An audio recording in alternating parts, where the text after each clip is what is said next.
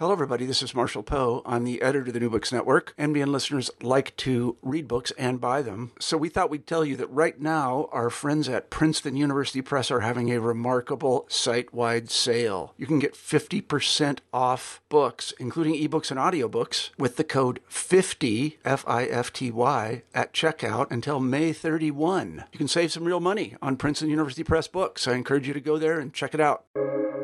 Welcome to the New Books Network. Welcome to the New Books Network. My name is Joseph Stewart. The American Midwest is often thought of as a uniformly white and shaped exclusively by Christian values. However, this view of the region as an unvarying landscape fails to consider a significant community at its very heart. Muslims of the Heartland, How Syrian Immigrants Made a Home in the American Midwest by Edward E. Curtis IV, uncovers the long history of Muslims in a part of the country where many readers would not expect to find them. Professor Curtis, a descendant of Syrian Midwesterners, vividly portrays the intrepid men and women who busted sod on the short grass prairies of the Dakotas, peddled needles and lace on the streets of Cedar Rapids, and worked in the railroad car factories of Michigan City. This intimate portrait follows the stories of individuals such as farmer Mary Juma, pacifist Qassem Ramadan, poet Aliyah Hassan, and bookmaker Kamal Osman, from the early 1900s through World War I, the Roaring Twenties, the Great Depression, and World War II. Professor Edward Curtis, welcome to the New Books Network. Dr. Stewart, it's my pleasure to be with you. Well, I sure appreciate your time in meeting with me here. The first question that I have is, because I know of your previous work on Islam in the African diaspora, why focus on a study of Islam in the American Midwest? Well, for two reasons. East, one, from 1880 to World War I, the largest and most successful Muslim communities in the country were really located in the Midwest. They were, of course, in other places, but in no place else did they have such success in establishing Muslim organizations, community organizations, eventually building mosques. So the Midwest was the heart of Muslim America from 1880 to World War I. Second reason, the Midwest was the heart of America during the Gilded Age of World War I. We forget that before the Rust Belt was rusted over, that the Midwest was the economic powerhouse of this country. Two things made that possible. One, industrialization along the Great Lake, but all those factory buildings, that was aided by the taking of Native American lands and the intensive agriculture. Revolutions in technology, in transportation, like the refrigerated railroad car, made it possible to produce all of the grains and then the cattle and the hogs and all of that, which became the kind of capital that fueled the Industrial Revolution of the Midwest during this time. This is an important period in the history of the United States, and it's important in terms of the history of Muslims in the United States. Yeah, thank you for that. I think that sometimes folks think in American history that the Midwest has always been quote unquote flyover states featuring Chicago. And that's certainly not the case, as you show throughout your book. But I was also curious why you chose to focus on Syrian immigrants as compared to other Muslim immigrants. As I mentioned in the beginning, you're the descendant of Syrian immigrants. Did that play into your decision? I certainly had a personal interest in this, and I explain in the introduction to the book how my grandmother connected me to these histories. But the academic reason for this is because in 1900, the majority of Muslims in this country were Syrian Lebanese.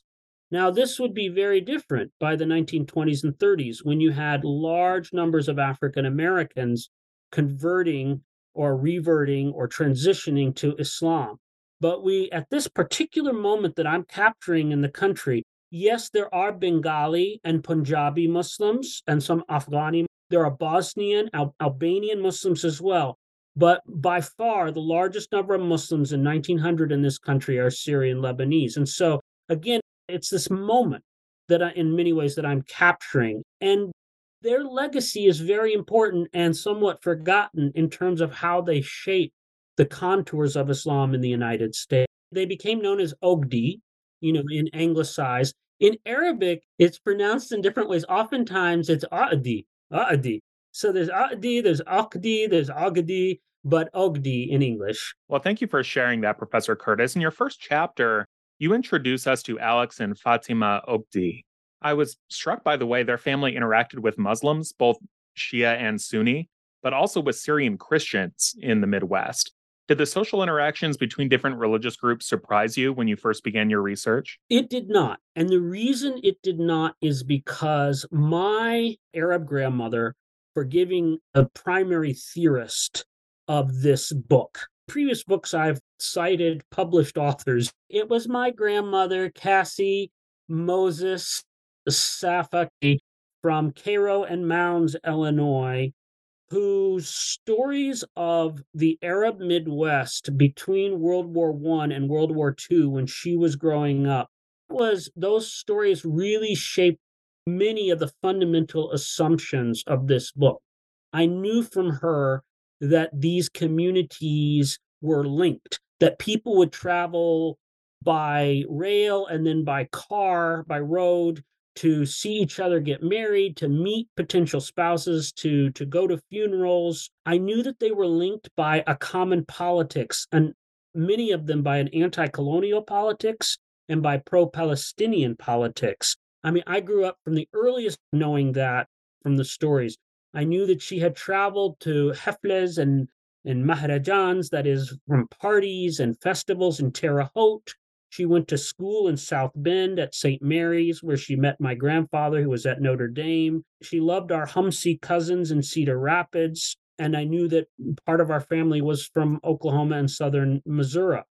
And so I grew up with all of those stories, and one of the things that was never part of those stories was in religious resentment. Later on, I would learn how my grandmother's Arab identity, which had room in it, welcomed Sunni and Shia and Druze and Christian identities, all as part of the Arab world, as part of Arab unity. I came to realize, researching this book and by more study in Arab American studies, how much that reflected a certain moment in Arab American politics, one that was not shaped, frankly, by the 1975 Lebanese Civil War and by the overwhelming, this sort of religious sectarianism, which the average person in the United States, I think it's fair to say, associates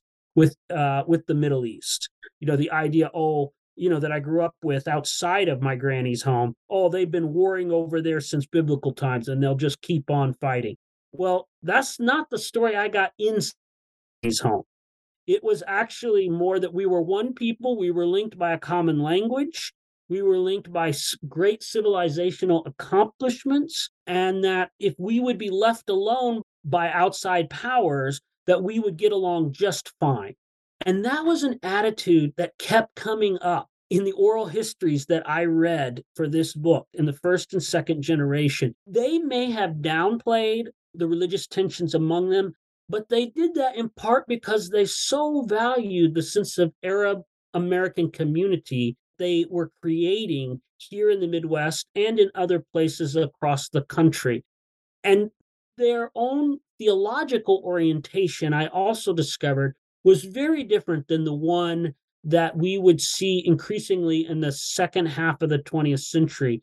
It was a far more universalist theological orientation. And I use that, scholars of religion will recognize that as being the idea of universal salvation. And it truly seemed that the Muslims from my study, but also my granny, who was brought up Christian, that they believed that what was important was the worship of God, and that there were many ways to worship God. They said over and over again that ethics and basic belief in God, were shared across religious. Well, that's really fascinating to me. And I was wondering if I could follow up with you on something with using your granny as an unpublished theorist, because I love encountering new work that introduces new methodologies. But I'm also really struck by the idea that working with a new theorist, maybe one that hasn't been peer reviewed in the same way, can be operating like a tightrope walker without a net underneath. Did you have any hesitations, or how did you work out the best way to employ the way that your grandmother saw the world as a framework for understanding Syrian immigrants in the Midwest? Yes. So, I mean, in a way, I like the idea of theory in its Greek sense as an itinerary. So my grandmother's stories gave me questions to ask. I didn't shut off, my 30 years of study of US history, of Islamic studies, of race and ethnic studies. I mean, all of that informed the book as well, although you'll see that in the endnotes rather than in front and center, because this book really tries to center the stories of the people and the places in the heartland Muslim Syrian. I didn't look at my grandmother's stories as a tightrope or as a sort of as any kind of ideological handcuffs that somehow blunted my imagination. It was an invitation to uncover these stories. And of course, stories I ended up telling were deeply informed by other sorts of theories like race theory, or what sometimes is called critical race theory. We just called it African American history in graduate school in the 1990s. It wasn't, we didn't even use the term CRT really in the field of history at the time. And, so it was certainly informed, and also by Midwest history. There have been tremendous advances in understanding the history of the Midwest in the last couple decades. So I was being a combinationist, which I oftentimes am when I'm looking at the theory. And so we really, one would have to go issue by issue in order to explain which set of theories were informing me. But I certainly wanted to keep my grandmother's itineraries at the front. Yeah, thank you for that, and would encourage readers to look at the endnotes for Muslims of the Heartland, How Syrian Immigrants Made a Home in the American Midwest from NYU Press. Now, you discussed that Syrian communities came together. You note that they often were able to come together despite perhaps theological differences. They saw themselves as a group that they interacted with, but they were also a minority within the majority population. And many pursued assimilation so that they could fit in better with their communities. What were some of the assimilation methods that Syrian immigrants undertook, or the first or second generation of Syrian immigrants undertook during the late 19th and early 20th centuries in the Midwest? Well, first, Syrian Muslims and Christians both overwhelmingly wanted to be on the white side of the U.S. color line. You remember historian and sociologist W. Du Bois's saying that the 20th century, the problem of the color line. And indeed, they came to America when the legal segregation of races in the country had been perfected and codified as national policy by Plessy v. Ferguson in the 1890s. And so because they were not considered white, oftentimes socially, when they arrived, they had to fight for their whiteness. And they developed varying strategies to do that. They insisted that their Semitic identity was a very important part of the civilizational achievements and of the quote unquote Western tradition. And they also did exactly what the NAACP did, which was develop a legal strategy to fight for their whiteness as well. And in some cases, they even before their whiteness was codified, they did have access to white privilege through the Homesteading Act. And the book, I detail the sort of the highs and the lows of, because their racial identity was so unstable. Sometimes they were white, sometimes they weren't. But as far as the census, the state census of South Dakota and North Dakota went, they were classified as white people. And being white gave them access to these homesteads because, as historians of the U.S. will remember, if you could not become a naturalized citizen, you were not entitled to a homestead. Well, at this time, remember that Asians, because of the Exclusion Acts, cannot be naturalized citizens of the United States. So it was very important for them not to be, quote unquote, Orientals, as they were often called, but in the eyes of the law, white. And I go into, in the book, I go into how at one point the federal government actually intervenes in 1908 and 1909, trying to get local courts to stop naturalizing Syrians as white. But many Midwestern leaders come to their defense because by that point, these Syrian and what would become Lebanese. They're all Syrians at this point. These Ottoman Syrians are already a part of these communities to such an extent that they all are known, and they're, so that's one. Two, the economics, they're factory workers, they're peddlers, and eventually they're store owners. Those are all, especially the peddlers and the store owners, are public-facing jobs, in which case, their whole job is sales, and they establish themselves as part and parcel of the economy of the Midwest. So in that sense, they're assimilating economically, right? And that's what they came here to do, was to most of them wanted to make some money and go back home. And then after World War I is when they begin to have, by the teens, they also assimilate American culture by establishing their own ethnic religious organizations or associations, which they get official Secretary of State, they establish as nonprofits. So you have to remember that this would be different than what was going on back in Ottoman. They had a different system for civil society organizations. They had civil society, of course, but it's a different system. And so they're established that by the 1920s, these ethnic and religious associations are taking shape in physical form with the beginning of the building of mosques and other associations. Now, it needs to be keep in mind. Now, you might say, well, how's that assimilation? And here's the book. This won't be a surprise to American religion scholars, but it might be a surprise to the average citizen who thinks that, now, if they're assimilating, how could they be assimilating if they are preserving and insisting on their Muslim identity? Well, in the Midwest in particular, but really across the United States, part of the way that Americans organized their society in the 1800s is to establish the religious congregation as a primary vehicle of their participation in society. If you think about the ways that the U.S. was organized, much of our philanthropy, the way whom you marry, how you do business, so much of that was centered at the religious congregation, which was a space that was about much more than just praying and singing. And so in many ways, these Muslims are becoming American by organizing themselves into a religious ethnic congregation, just like the Polish Roman Catholics, the Sephardi Jews, the Ashkenazi Jews, the Scandinavian holiness churches, the Scandinavian Lutherans, all of these different, the Irish Roman Catholics, the Italian Catholics, the African Methodist Episcopal churches, all of these, right, are ethnic religious congregations.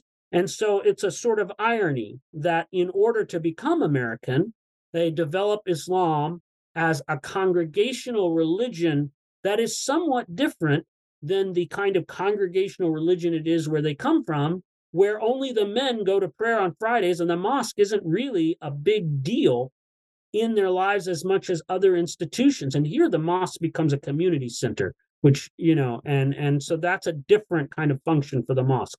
All of those are ways in which Syrian and eventually Lebanese Muslims assimilate, but they assimilate in a way that oftentimes also preserves parts of their identities. Yeah, that was really lovely. It makes me think about the ways that different religious groups, especially ethnic religious groups, are in some ways learning to do legal haiku in the United States, where there are strict forms and functions that they have to follow. But the creativity that they pursue in creating a space for themselves often reveals the beauty of their past, the resilience of a group as well. And one of the ways that I was struck in the book was thinking about how military service served Midwestern Muslims. Of course, they are employees of the United States and agents of U.S. empire, but they're also benefiting themselves as individuals and as communities. Could you tell us a little bit about how military service transformed these communities? Absolutely. In one way, the book is a very traditional kind of history in that it pays a lot of attention to war.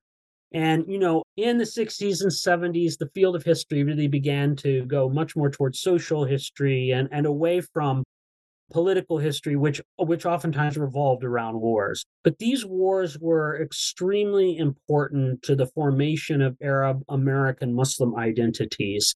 And so I do spend quite a lot of time. They represent historical forces over which many times the protagonists in my book have little control. in World War I, you really, as someone who is either a naturalized citizen of the United States or who was a enemy alien of the Ottoman Empire, one of the enemies of the United States in World War I, you cannot come out and dissent. And if you do, I mean, we're literally talking about, in the case of Germans, being sent to Fort Leavenworth. I mean, so much suffering across the Midwest as Germans were essentially put into concentration camps. And there were many deaths among many of the religious pacifists among the Germans during World War I. So they knew the score. They knew that dissent wasn't possible. I mean, one of the figures in my book says he served, but he's a pacifist. He was a farmer from Western North Dakota, which was really the center of radical agrarian politics in the first half of the 1900s. People might be familiar with the Grange movement and farmers, and so, he was a pacifist. Others were proud to serve, they said, in the oral histories. And certainly these communities organized to contribute and were oftentimes very anxious to show their loyalty to the United States, not only because it was potentially dangerous to oppose the war, but also because it represented an opportunity. And this kind of speaks, Dr. Stewart, to the resilience, that you were talking about just a moment, the creativity. Okay, so participation can serve other functions other than to serve U.S. empire. One, because the enemy of the United States in this war is the Ottoman Empire, it can actually serve to free the Arabic-speaking people of the Eastern Mediterranean from the Ottoman Empire. So that's one. Two, if you serve in the U.S. military, you can get your U.S. citizenship. So you can solve the problem of your potential, are you an enemy alien? Are you not? By being three, in many places, unlike a lot of the African American soldiers, you can get a lot of social capital in local communities by serving in the U.S. military. And this is exactly what happens in Michigan City, where until World War I, in Michigan City, Indiana, which is right on Lake Michigan, Arab Americans are discriminated against explicitly in public spaces. Arab Americans are discriminated against in public spaces, but for reasons I explain in the book, their service in World War I has the effect of integrating them into Michigan City society, white society. So that's another one. So we have all kinds of, important. World War I is this turning point. And then finally, of course, you can't go home. I mean, people do still cross the Atlantic, but it's very dangerous because of German U-boats. It's very hard to get passage at times. And so at that point, many in the first generation say, okay, I'm actually going to stay. I'm going to become a U.S. citizen, and I'm going to stay in the United States. And so that decision to stay then spurs all kinds of other institutional growth in Arab American Muslim civil society, primarily in the terms of the mosque, but in other institutions as well. Yeah, thanks for that. I think that oftentimes in histories of immigration and in histories of religious minorities as well, a lot of casual observers sort of see this either or binary where people are either totally against the state or totally with the state. And in reality, most people are just trying to survive. Most people are trying to make the best of a difficult situation. And military service provided a way up. It provided a stepping stone into society. And I love that you point this out in other ways too, especially with Franklin Roosevelt's New Deal, where Syrian Muslims both support aspects of the New Deal, but also disagree with Roosevelt's international politics. Could you tell us about their embrace of certain parts of New Deal politics while also rejecting others? Absolutely. And one of the sources for this are actually New Deal themselves, because some of the best contemporaneous oral history interviews of Syrian Muslims came from the North Dakota Federal Writers Program, where they went in and where the Federal Writers Program interviewed the disappearing ethnic groups. This was their framing of it. This also led, by the way, to the Georgia Writers Program, working on Sapelo Island and, all along the Gullah Geechee coast of Georgia. North Dakota the people interviewed were Syrian Muslims. They oftentimes would refer to themselves as Syrian rather than Lebanese because when they immigrated, it was all part of Ottoman Syria. So they were, as these interviews took place, oftentimes as the country was approaching World War II. And it was clear Franklin Roosevelt really wanted the United States to be less isolationist and much more engaged in asserting its new power abroad. But the country was not with him in many ways. There was the average citizen oftentimes was actually thought, let people in Afro-Eurasia or the old world, as it was sometimes, take care of themselves and we'll take care of ourselves. And so, in particular, the pinch of war contracts and war profiteering was still so powerful in the 1930s that many people thought and framed war as simply an opportunity for capitalists to make money. That was its primary function. And so when you talk to farmers in North Dakota, whether they were Muslim or not, many of them expressed the view that we need to be opposed to the war. Now, they would later be framed as, in pejorative terms, as isolationists. And there may indeed have been the kind of parochial and even racist attitudes that we associate with isolationism. That was also part of a concerted effort to lump all of those who opposed U.S. involvement in World War II as dangerous, narrow-minded, and bad people. Because really what many of these farmers out of the Western North Dakota places are coming from is a much more radical politics that doesn't see war as people. So whether they were wrong or right, what's so fascinating is to see Muslims who had served in World War I, who are veterans of World War I, look back and say, we already tried to solve Europe's problems that once. Why do we need to do it again? Not our own problems. And by the way, you have to remember, this is the Great Depression. Many people are, they're losing their farms. They're in debt. They deeply want the United States to focus on their problems.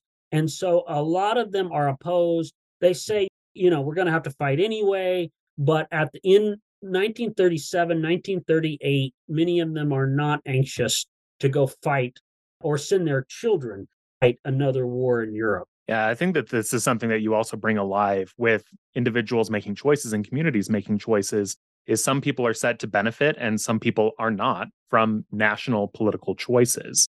And there's so much more in your book, Muslims of the Heartland, How Syrian Immigrants Made a Home in the American Midwest, from NYU Press. But I wanted to ask you two other questions.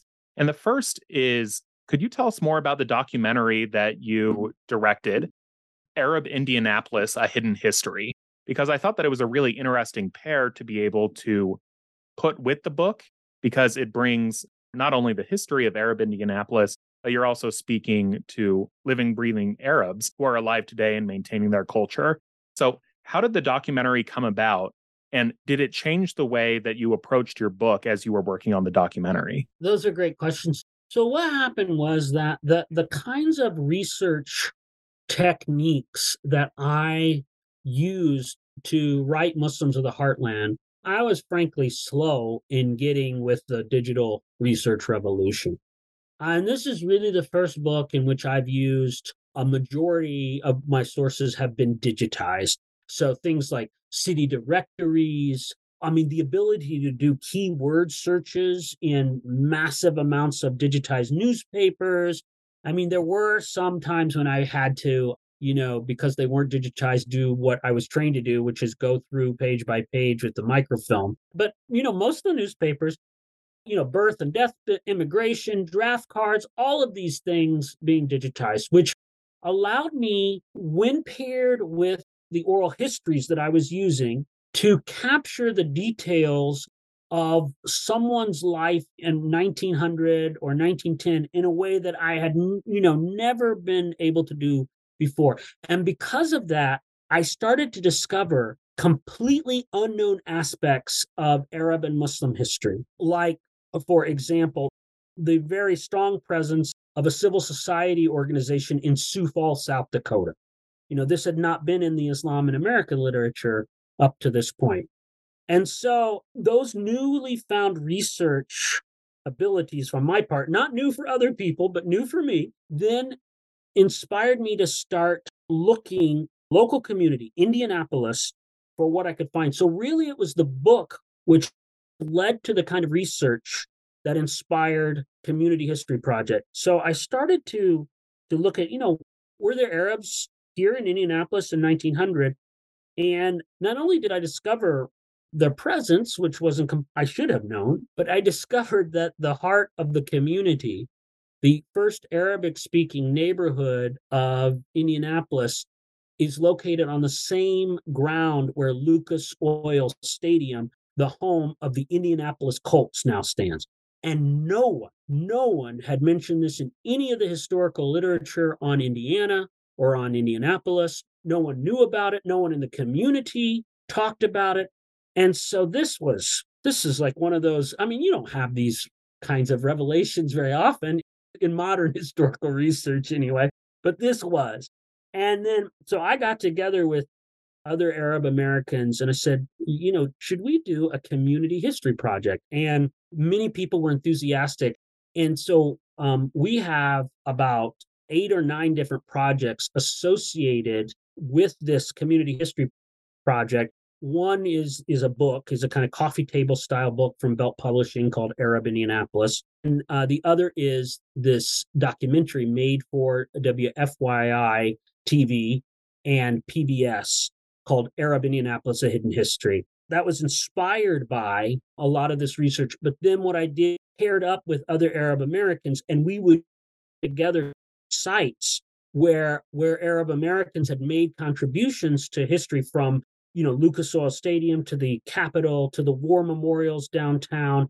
And we would talk about not just what had happened, but what it means to us today to be part of a place, truly belong to a place. How that place belong to you when we're told by millions of our fellow Americans that we're foreign, that our culture is different, that we don't belong here, that we should go back to our own countries. And so that feeling of belonging has been very powerful.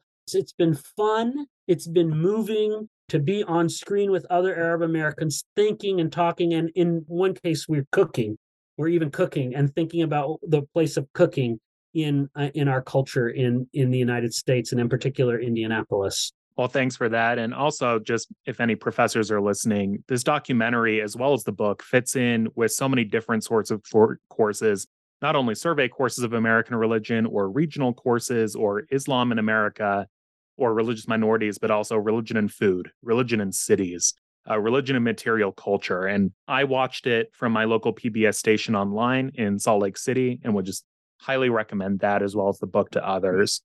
And then my final question is actually more of a big picture question, which was, how was this book's research and writing different from your other books on Islam? You mentioned digital availability of sources, but I can see how, I think that this is your 7th or 8th book, that maybe it took a little bit of a different approach than your previous work had. Could you reflect a little bit on what it was like to write it a little bit further in your career? Yes. So it was very important to me to write it in as accessible a fashion as possible. It's hard to know how much one succeeds, because in the end, I still published it with a university press, which somewhat limits the bookshelf space. And, not somewhat, it limits the bookshelf space and the attention, the marketing that you would get by getting an agent, a book agent, and publishing with a for-profit press.